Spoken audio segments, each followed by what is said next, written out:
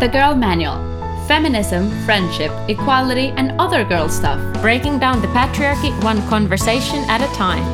A safe space to discuss all of those things that come with being a woman. From feminism to the workplace. Through female friendship and dating. To gender stereotypes and domestic violence. So grab some coffee, wine, or kombucha and join us in the creation of The Girl Manual. Hey Essie. Hi Fair. And hello and welcome to our listeners. Thank you for tuning in and being ready for a new awkward conversation.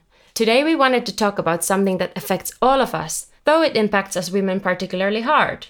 The quest for perfectibility, aiming to star achievement in every aspect of our lives, is an extremely common phenomenon in our society, with more than 70% of women experiencing it on a daily basis, and it is draining us. So if you have caught your brain saying the following, I don't really know what I'm doing. I think I was just lucky. It was all about being in the right time at the right place.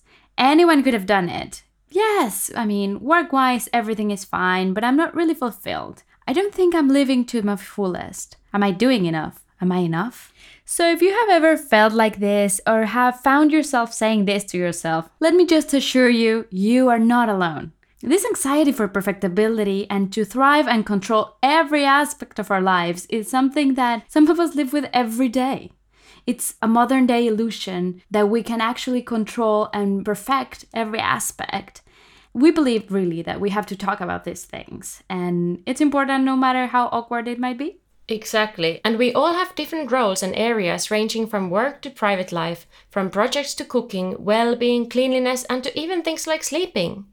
I think for me, I know things have gone too far when I start losing the quality of sleep, or more recently, I've started to realize that if my apartment is a mess, I'm overworking. Yeah, I completely know what you mean. For example, if my room is messy or my place is messy, it means like I'm spiraling down. Yeah. Like if I don't take the time to actually clean my space and just sort of control it in a way, it's that I am in a quite difficult place. Yeah, totally. Okay, so where does this idea of perfectibility comes from, really? Basically, we found that the philosopher Alain de Botton was defining it as trying to attain perfect achievement in all aspects of our lives and trying to live to unattainable standards. And this, if you think about it, is quite cruel because it's not a state that we can actually achieve. So there's a lot of frustration in it, and we don't settle for good enough. We're just like trying to excel at all of this. We treat the word ordinary as if it was like a bad word or something. Oh yeah, totally. And being called driven or highly ambitious is considered high praise in our society. And it clings on to the mantra, you can do anything you put your mind to. And while these sky-high goals are important to the path of self-improvement, wanting too much too soon, I think it can sometimes turn ambition into an unhealthy rumination on perfectionism. Hewitt and Flett in 1991 defined multidimensional perfectionism in the following way. There are self-oriented perfectionists who are irrational in their self-importance whilst holding unrealistic expectations of themselves, punishing themselves when they can't meet their own self-imposed impossible standards. So basically this type of perfectionists are self-centered, focus onto themselves. Yeah, and self-motivated in a way. But then the next one is socially prescribed perfectionists. And they feel consistently and harshly judged by others, forcing them to seek approval at every turn. Okay, so these are more guided by social structures, basically. Yeah, and I think that whomever they meet, they need to prove themselves. They are validating their self-worth and value based on other people's opinions on themselves. But that's also related with the third one, right? The other-oriented perfectionists that impose unrealistic standards on everyone else and act out when these standards are not met. Whoa, these type of people sound really mean. Yeah. I know, but I was just wondering, is it possible that we are all like kind of a mix of that? Yeah, I'm sure we all have a bit from each, and they're not that clear that whether you're one of them and then you can't be the other one. Yeah, because could it be that if you're a perfectionist and you're trying to live up to certain standards, you believe that if you can do it, so then others should do it too. Exactly. Yeah. I think it could go really hand in hand, right? Yeah. But then why do we have to be perfect? Why do we have that need? And is that what life's really all about? Is it about low self-esteem? Is it social structures, biology? Is it the media and the patriarchy? Or all of it together? Or maybe none of them? And most of all, why are so many women so insecure? That's really the question, because if we see that it's 70% of women that really feel this insecurity, not just a quest for perfectionism, but imposter syndrome, that we will talk about it a bit more ahead. But we can define this quest for perfection as, for many people, anxiety and lack of belief are born from events that have happened in the past. So it's not always triggered by the same things. Sometimes it can be a collection of events that add up to the belief that we are not good enough. But sometimes it's detonated by a traumatic event that can push us, of course, creating limiting beliefs and fears, for example. But it's not said that it has to be one event, but it can be something that it can be. Is an accumulation of things as well. Yeah, so basically there's like two things that can detonate this quest for perfectionism in an unhealthy way, which is one traumatic event or just like the whole belief that you're not good enough. So there's not a pinpoint event that can actually be blamed for. Yeah. I mean, we can be fit, healthy, have a great job, a loving family, and yet feel like there is something missing in our life. And it's basically the illusion of control and this idea that we have to aim for perfection in every aspect of our lives. And that if we don't, then we're a failure. And it sounds, even if I recognize myself, definitely, but it already even sounds so exhausting. Like, how can anyone keep up with that?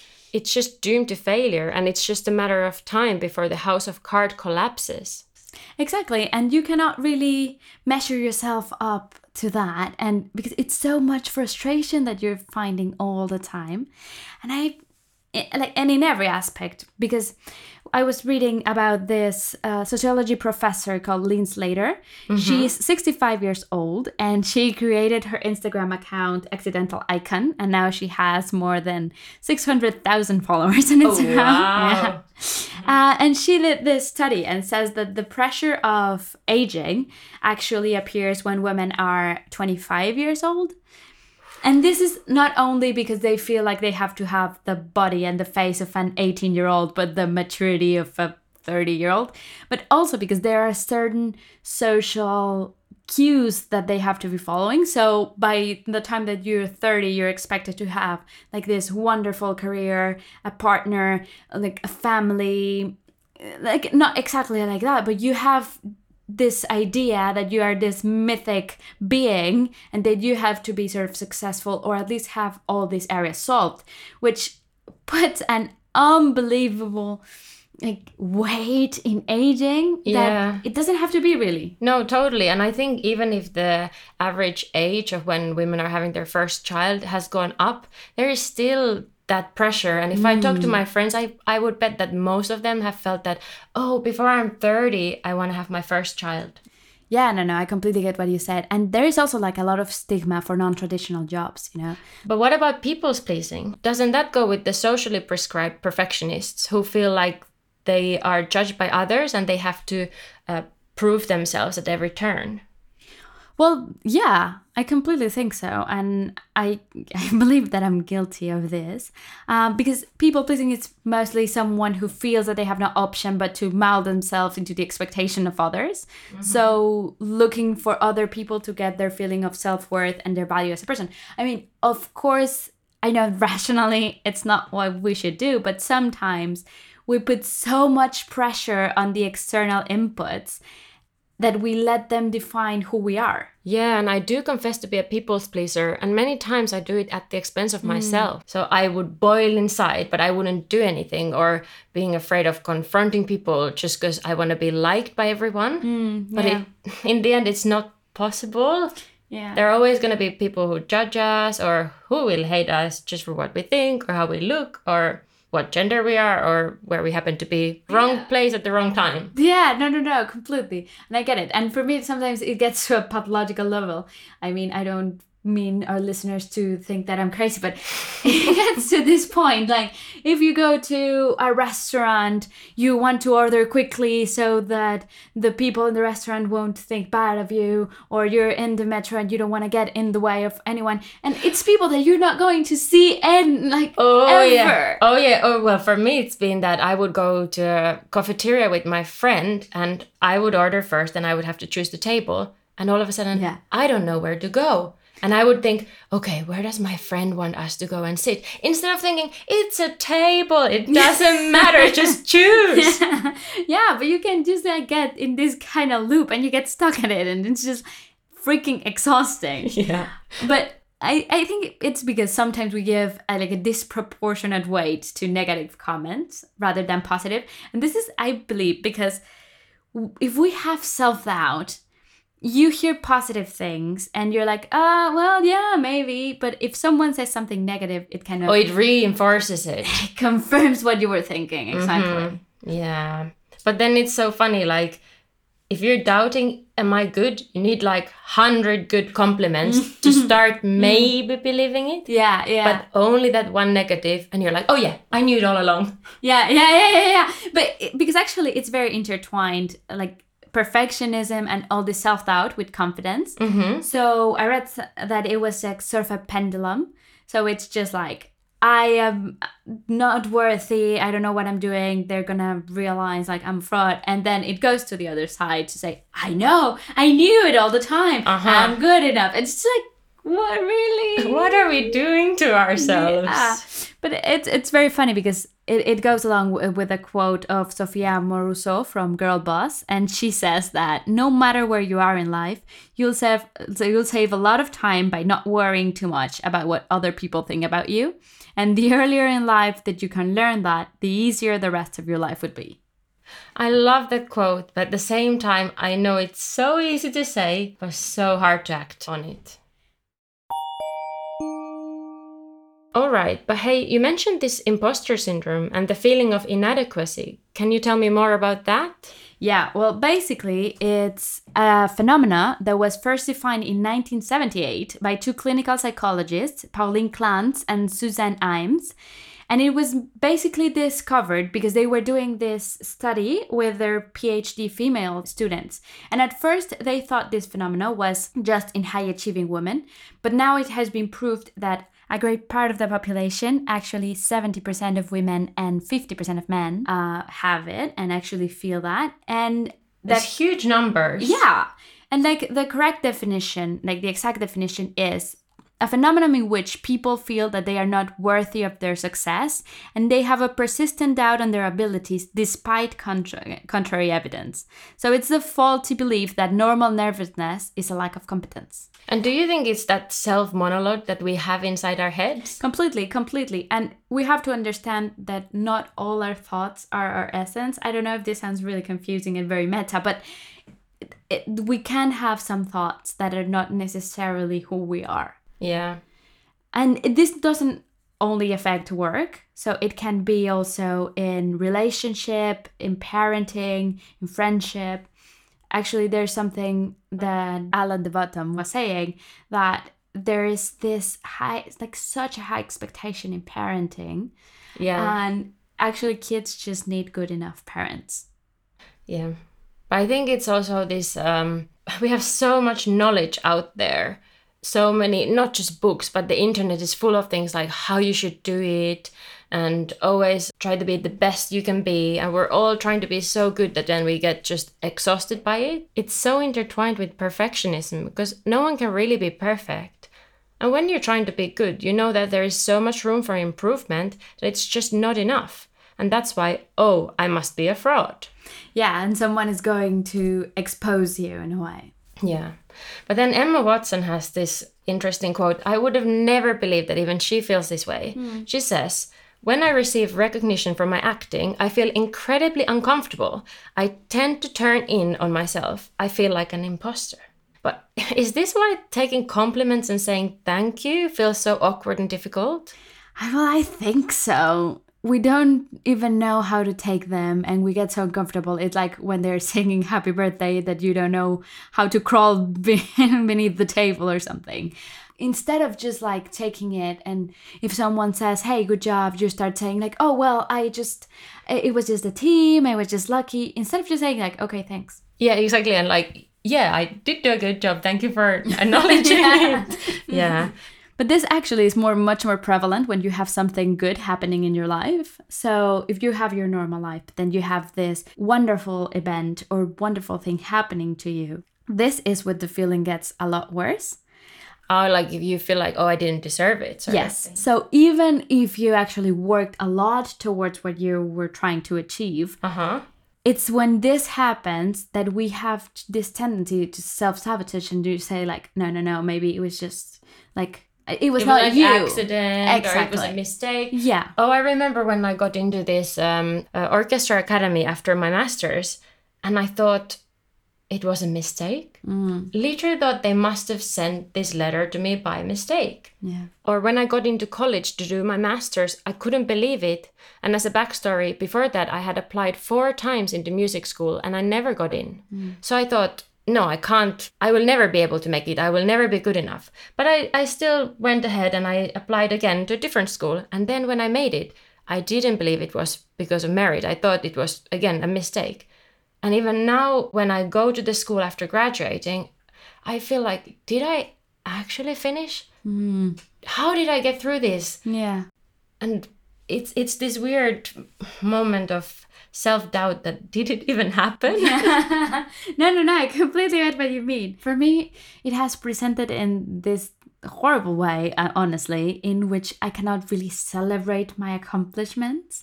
That's horrible. I know. So basically, when I finished Bachelor, I just felt like, okay, this is the bare minimum. Like, I could have done better. I should have done better. I should have put more effort.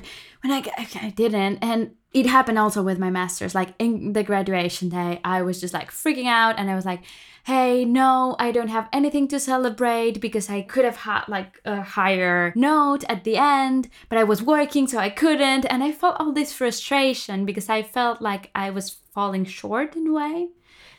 Instead of thinking like, oh my God, I worked so hard, even when having to work alongside, and I made such a good achievement, but then we turn it. Yeah, and it's this thing. And do you think like, oh my God, university is going to realize that I'm not capable enough. They are going to take my title away. And it's just like, I don't even know anything. And I think it's when you look around, everyone seems so confident. And exactly. And you just see these posts in Instagram or anywhere else, social media. And there's always someone who's done things better. Or they just make it seem so easy. Definitely. And this is why I think it's so important to share our stories, because if it's more than half of the people, exactly, probably more than half of us are just faking it. Probably, exactly. And sometimes you don't really see this part, and we don't talk about this because instead of thinking of vulnerability as our superpower, we think of it as weakness. Yeah. Oh boy. But even Michelle Obama has it. She says, I still have a little imposter syndrome. It never goes away that you're actually listening to me. I share this with you because we all have doubts in our abilities, about our power and what that power is. Oh, that's impressive that even these high-achieving women feel like this. And it's very interesting how imposter syndrome presents itself, because it's not always about overworking and trying to do all this thing, but it can also go to the other side, to procrastinating and self-sabotage. So, yeah, I mean, basically, sometimes you feel like you have to keep up and to get up to speed, and you overwork yourself and get up to burnout. But sometimes it's just like, it's so overwhelming, the fact that it has to be perfect, that you cannot start. Yeah. Are there different types, like perfectionists have had these 3 types? Are there different types of imposter syndromes? Interesting that you ask that. Yeah, actually, Valerie Young, a doctor in psychology, defined imposter syndrome and identified 5 competence types. And basically this means that there are different types of imposter syndromes that come from the way that each of us measure competence. That is what we value the most. And when we don't have these values, we feel like failures and as imposters. The first type is the perfectionist. not to be confused with perfectionists in general, but this is a subtype of the imposter syndrome. And the perfectionists are people who set their expectations to impossible high standards. They want everything right, and it's 100% or failure. And they feel like doing themselves everything is the only way to have it done right. So they micromanage. Oh, I hate micromanaging. It gives me the chills. And also, it's like constantly measuring everyone around them to those standards. So, as we were saying before, it's if I can do it, then everyone you have to should. So then basically just no way of winning. With the rise of perfectionism, we're just making the whole society toxic. Because if we keep these horrible standards to ourselves, then we don't allow anything else from others, which leads to burnout, not in ourselves, but also in others. Exactly. It's like this prison where we're all in it together. Yeah, it's really a cage, because also what this perfectionism does is that it makes you so afraid of failure that you don't get out of your comfort zone in a way. Yeah, you just rather don't try. Yeah. And then there's this idea that you only do what you're good at. But that leads us to the second type of imposter syndrome, which is the natural genius. And what this type is characterized by is that rather by judging themselves to the unrealistically high standards as perfectionists, they judge themselves on whether they do things good at the first try. So they expect to have this innate intelligence or ability, and they want everything to be quick and effortless. Yeah, I recognize myself with this because school was easy, so everything kind of came easy. It's not that I didn't work for it, but the essential thing was the first time it was already kind of there. Yeah. And I recognize it now, like if there is something like carving a pumpkin, and I know I'm not that good at it, I just do it quickly and hastily, and I won't spend too much time on it because it will anyways be a failure. Yeah. So why would I spend an hour? Because anyways, it won't be good. Yeah. Basically, it's exactly like that. And they are not very familiar with perseverance, which is but I think you can actually grow out of it. Yeah, 100%. The next one is the soloist. So basically, what this type thinks is that a success only counts if you do it alone. This type typically turns down help and overloads with work and projects and don't know how to ask for help with time. Even when they need it. Exactly. Oh, that's so heavy. Yeah. Most of the time, they actually do things, like they succeed and they finish the projects, but it takes a high toll on their personal hygiene and their personal development and sleep. Yeah, it just gets too much. And then we find the expert. This subtype wants to know everything before doing something. So it's like the knowledge version of the perfectionist. They want to know absolutely everything. They don't like being like talking about a topic they don't know everything about and they don't feel comfortable with. And is that like fear of showing some weakness? Exactly. They believe that if they are asked a question and they don't know the answer, saying I don't know is like a sign of weakness. So yeah, it's very interesting. I mean, I would say I'm a perfectionist, but I also recognize myself a bit on the expert part because at least in my process of writing, for example, I tend to do this like hours and hours of research and I end up with like pages of research. But then the actual writing, I really procrastinate. Yeah. And I have to write like a 1-pager and I have... And you have 10 pages. 10 pages of research, but I cannot bring myself to do it until I feel like I know all about it. Do you think it's because of fear of maybe I'll get something wrong? Yeah, definitely. But the quest gets so overwhelming, like to make it's just like perfect. overachieving. Yeah. All right. But the like really queens and kings of overachieving are the last type, which is the Superman. And basically, they push themselves to work harder than everyone else. They measure competence based on how many roles they can juggle and excel in. So basically, it's like the perfectionist on turbocharge. They want to be the best employee, parent, daughter, son, sibling, friend, partner, etc. Like they really try to have every aspect of their life under control. And if something derails, then everything feels like a failure. And it's really a lot of pressure. But do you think this relates to the saying of if you do something, you better give your best? Like do it 100% or not at all? If you feel a pressure and you feel like it's constant work to be the best in every aspect, it's just so tiring, really. Yeah, it's really consuming. I recognize myself in like so many of these. And in this one, you know, I would have that tendency of, oh, well, if I just make sure that I work more than anyone else, it will be rewarded. And it gets me so angry if it then doesn't give me the results.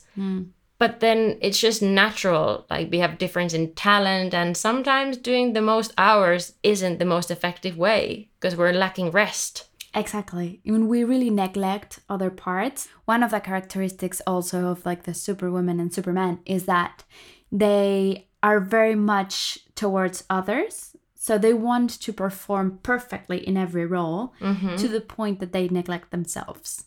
Yeah. So, and this can lead to so many things like burnout, anxiety, stress, and all these bad things. So how does it affect our daily lives? For many perfectionists and people who suffer from imposter syndrome, it's impossible to delegate tasks even when it would be beneficial to everyone's well-being. Yeah, and this leads to like an overcharge. There's a study that says that men are taking care of 3 things a day when women take care of approximately 12. Somehow I'm not surprised. I know. But it would be nice to hear from our listeners, like, what do they think? How many tasks do they take care? Well, how many tasks and with what type of imposter syndrome, if any, they feel identified with? Yeah, totally. Send us your tweet. Don't forget to write it. Yeah. This podcast is brought right to your ears by Interactive Culture, an enterprise that, as us, believes in sharing the stories worth telling in a fresh and responsive way. To learn more about Interactive Culture and their work, visit interactiveculture.com. Yes, that's COOLTURE, a cool take on culture. I'm thinking of the fear of failure and how it affects us in our daily lives. So the other day I was in a meeting and they were half and half were men, half were women. And at the end, we were asked like, oh, the floor is free. Please ask us any questions. And none of the women said anything. I was one of them. And I kept just thinking, oh, what should I ask? What are they wanting me to ask? What's the perfect question? And I just couldn't come up with anything. And then instead, I just stayed silent and I got angry at myself because I noticed this is exactly how we keep the structures. So I decided like, no, I should take in charge. But then it's super hard. It's really hard. And I think the base of all this is that we keep teaching girls to be perfect and boys to be brave. What do you think? What can we do to overcome this all? Well, basically, there are many things that we can do. And one of them is to adopt a growth mindset instead of a fixed mindset. So this has been talked about in many different places. The growth mindset say that failure is something that we learn from and we're constantly evolving and we can improve. We can improve and we are constantly like deconstructing and trying to be better and feel better. While the fixed mindset, what establishes is that it's a place that you get. So you think that you can get to happiness or you can get to perfection. And this is quite pervasive. Yeah, no. The growth mindset seems like the way to go. And I've read that, you know, for burnout and coping with these expectations and with perfectionism, imposter syndrome, cognitive therapy has actually proved to be very helpful. But what's cognitive therapy? Cognitive therapy, it focuses on present thinking, behavior, and communication rather than your past experiences, and it's oriented towards problem solving. They help you reshape your thoughts and give you different perspective to change the way you think. Yeah. And maybe that way you can change your self-image, Oh, yeah. change the way you don't need the validation by others and this sort of thing. Well, that's really interesting. And we know that there is no magic recipe or quick fix for imposter syndrome, burnout, or even the quest for perfection. But it is not something that can be solved overnight. No, and I think we're both still, we are struggling with it. So, yeah. And it's by understanding and reflecting on the problem that we can start to feel better. And it has to do a lot with understanding that our thoughts can be controlled and that the external viewpoints don't define us as persons, if that makes sense. Yeah. I mean, talking about it and sharing our experiences might lead us to believe that we're not alone. We hope that you feel that way, listeners. Yeah, and I think even that, just knowing that most of the people are feeling exactly like you should make it better, help a bit. Exactly. And that's what we were saying. Vulnerability and actually showing that you're a normal person might help us all be stronger.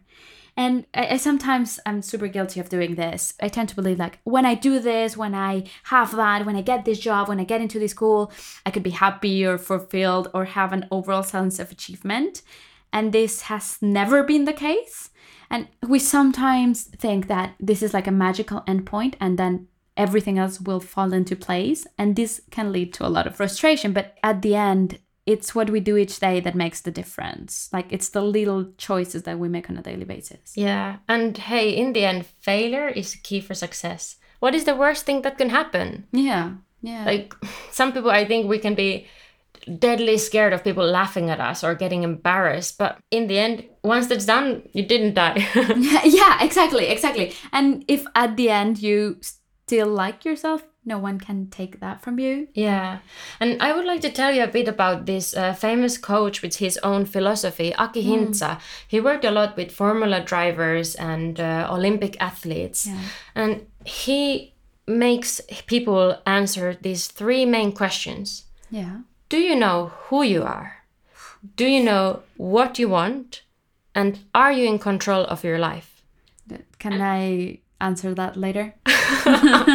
Yeah, even the question of do you know who you are? It's not that simple. Not at all. But I think learning these things and basing your identity on values instead of outside performances and achievements is a good way of starting to feel better and coping with life. Oh yeah, and I love that because sometimes I think that we let other things define us, like external inputs or our feelings and thoughts, which I'm not saying they're not valid, but sometimes we have to remember that feelings are not facts. Yeah, and insecurity is normal and everyone feels it, but it doesn't define you. Exactly. And it just, sometimes we have to be just a little bit more self-compassionate and just stop for a minute and think what you're telling yourself is something that you would tell a friend.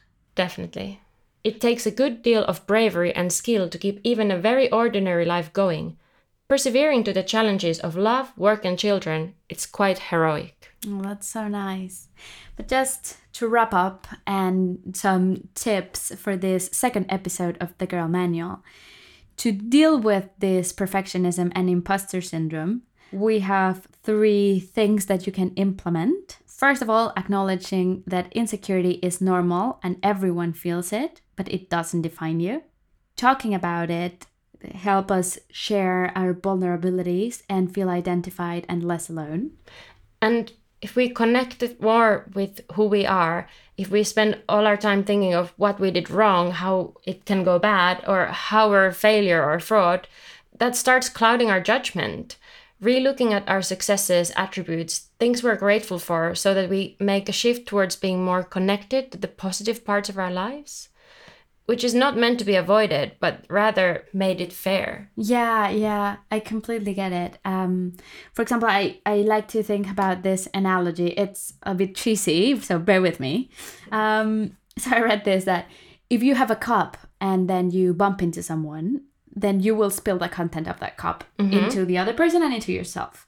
So basically, if you fill your cup with anxiety and just overall nervousness and this self-loathing, and negativity, then you're gonna spill that to you and to others.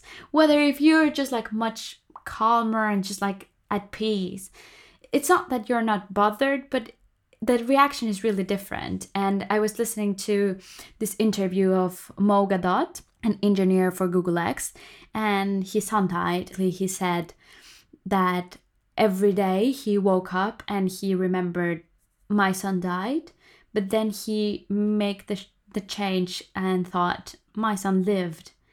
And then that automatically shifted into a place where he started celebrating his life and just being thankful that he existed. Mm-hmm. And I know it's very difficult, and I know that the topic of grief is much complicated than that, but I think it was just really beautiful. And he also created this equation for happiness, and he says that it equals the perception of the events in your life minus the expectation on how life should be, Mm-hmm. which I think we can all learn about that in our quest to not try to be perfect all the time, but just happy. And I've used that, actually, even if it's cheesy, I've used it in my personal life. If I felt depressed, I've taken it to the other way. Well, if I'm depressed, it means that my life is not right now how I'm expecting it to be. And then it's much easier to see, okay, well, what's wrong in it?